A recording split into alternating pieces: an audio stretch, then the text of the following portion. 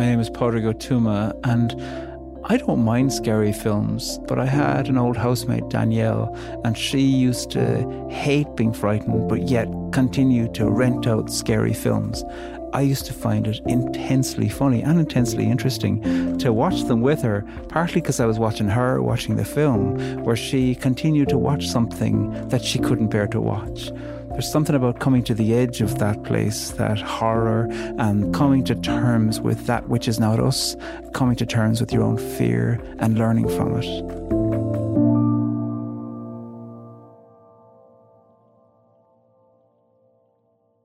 Prayer for Werewolves by Stephanie Burt. Someone will probably love you for who you are.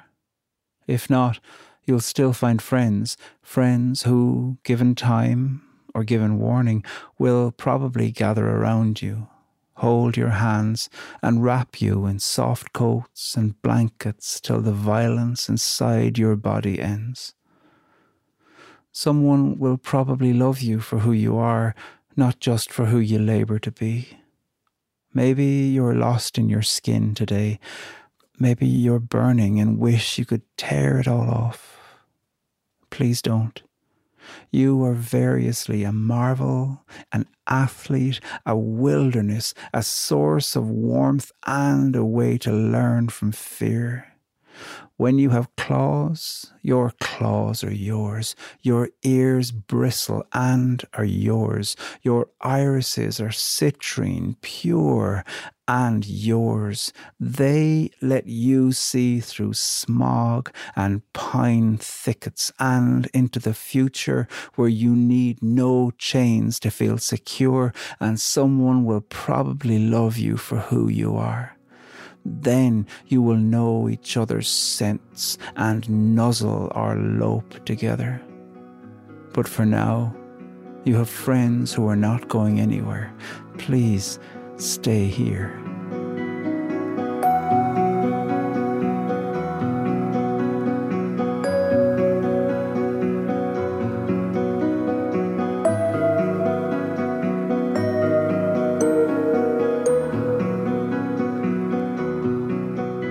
This is a prayer for werewolves. And a werewolf is a person who at full moon changes into a wolf or some kind of a wolf. You know, someone who's not quite human.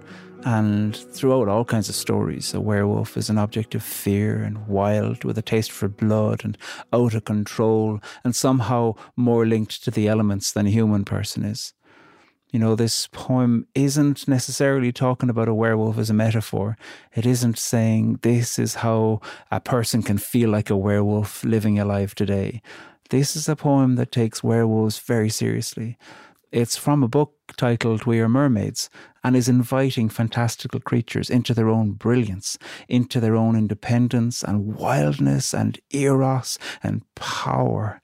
And this beautiful, tender prayer for werewolves is almost like a midwifing prayer, trying to usher a werewolf who is not at home in their own fur and claws, who was wondering, am I the only one in the world?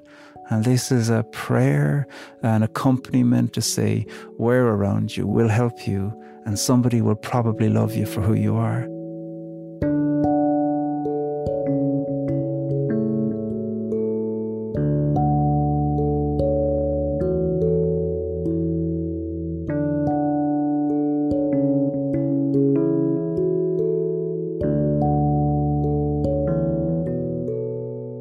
One of the things this poem is doing is pointing to the werewolf and saying, here's what I see in you.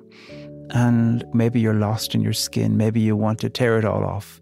But then it's saying, look, in the times when you are a werewolf, you've got claws and ears that bristle and those irises, yellow irises that are citrine, and you can see through smog and pine thickets into the future.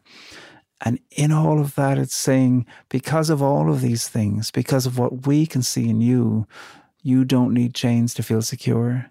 It's an amazing way of speaking to the fear of whoever this werewolf is.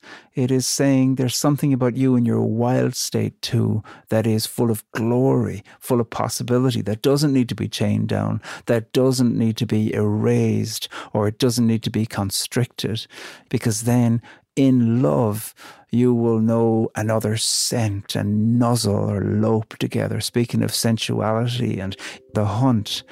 And it speaks a lullaby. The word lullaby keeps on coming to my mind because the language in this poem is strong, but the music of it is strong also.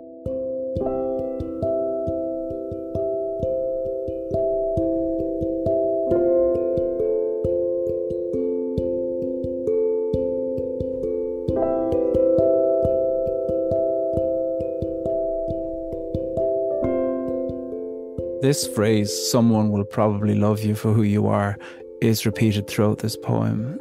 They're probably there is doing so much work.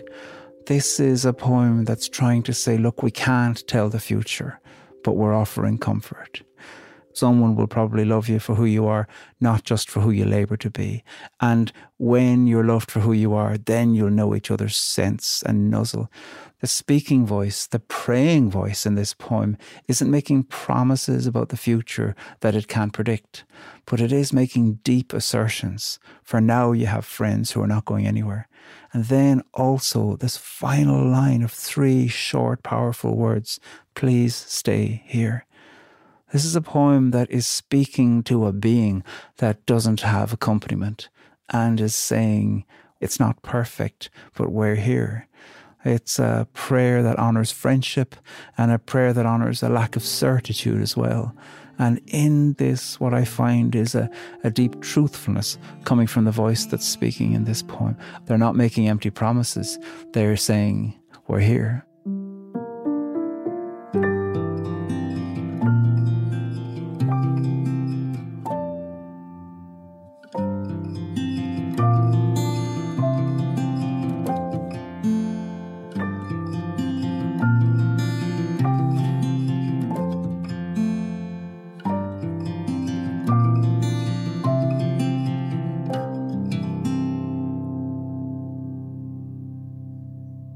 The speaking voice is really focused on who it's speaking to, the werewolf. And it's open-eyed and open-hearted. And words that are linked to you and yours are repeated the whole way throughout this poem 28 times. And the repetition of you lends the poem a kind of quality of close attention and relationship. And I really like the voice that speaks in this way. I trust them.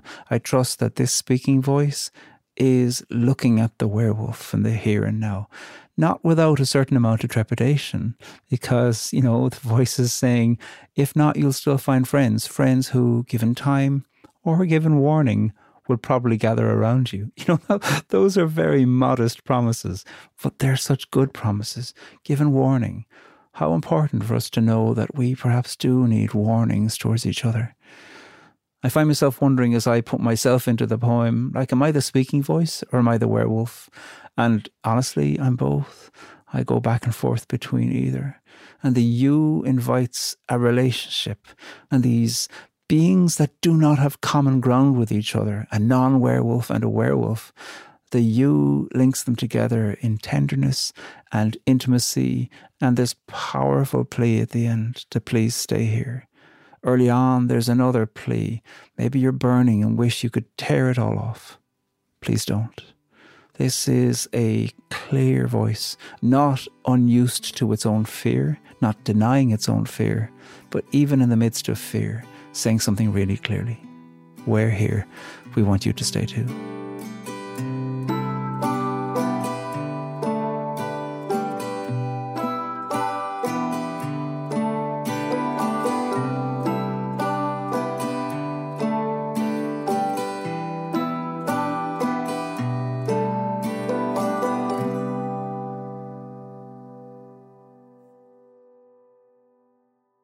Prayer for Werewolves by Stephanie Burt.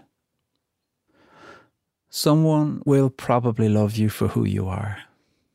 If not, you'll still find friends who, given time or given warning, will probably gather around you, hold your hands and wrap you in soft coats and blankets till the violence inside your body ends.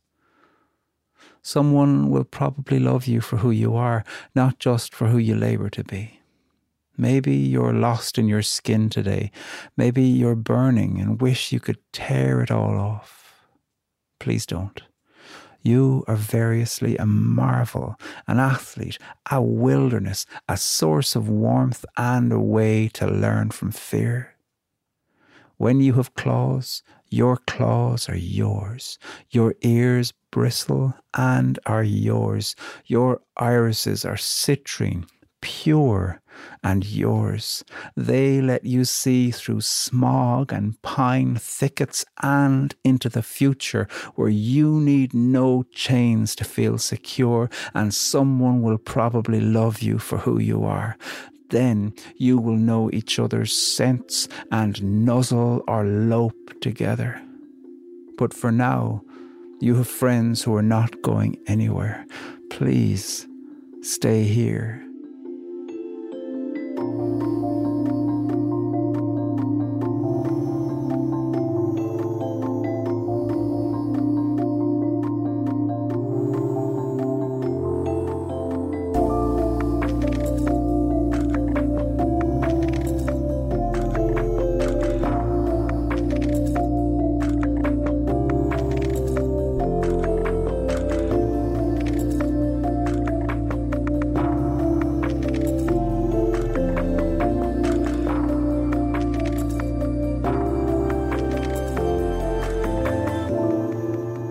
Prayer for Werewolves comes from Stephanie Burt's book, We Are Mermaids.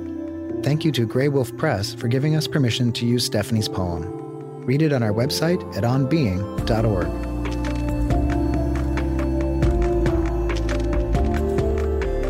Poetry Unbound is Gautam Shrikishan, Eddie Gonzalez, Lillian Vo, Lucas Johnson, Amy Chatelaine, Keela Edwards, and me, Chris Heagle. Our music is composed and provided by Gautam Shrikishan and Blue Dot Sessions. This podcast is produced by On Being Studios, which is located on Dakota land. Open your world to poetry with us by subscribing to our Substack newsletter at poetryunbound.org. You may also enjoy our other podcast, On Being with Krista Tippett, or our newsletter, The Pause. Visit us at onbeing.org to find out more. Friends, thanks very much for listening to Poetry Unbound. Whether you're new or whether you've listened to them all, your attention makes everything worthwhile. And I've got some news. I've written a book, Poetry Unbound, 50 Poems to Open Your World. There's 50 poems, each with a fresh essay written by me. I'd love it if you'd pre-order it or pre-order a few and join up to our free interactive newsletter. Links to everything at poetryunbound.org. This podcast is produced by On Being Studios in Minneapolis, Minnesota.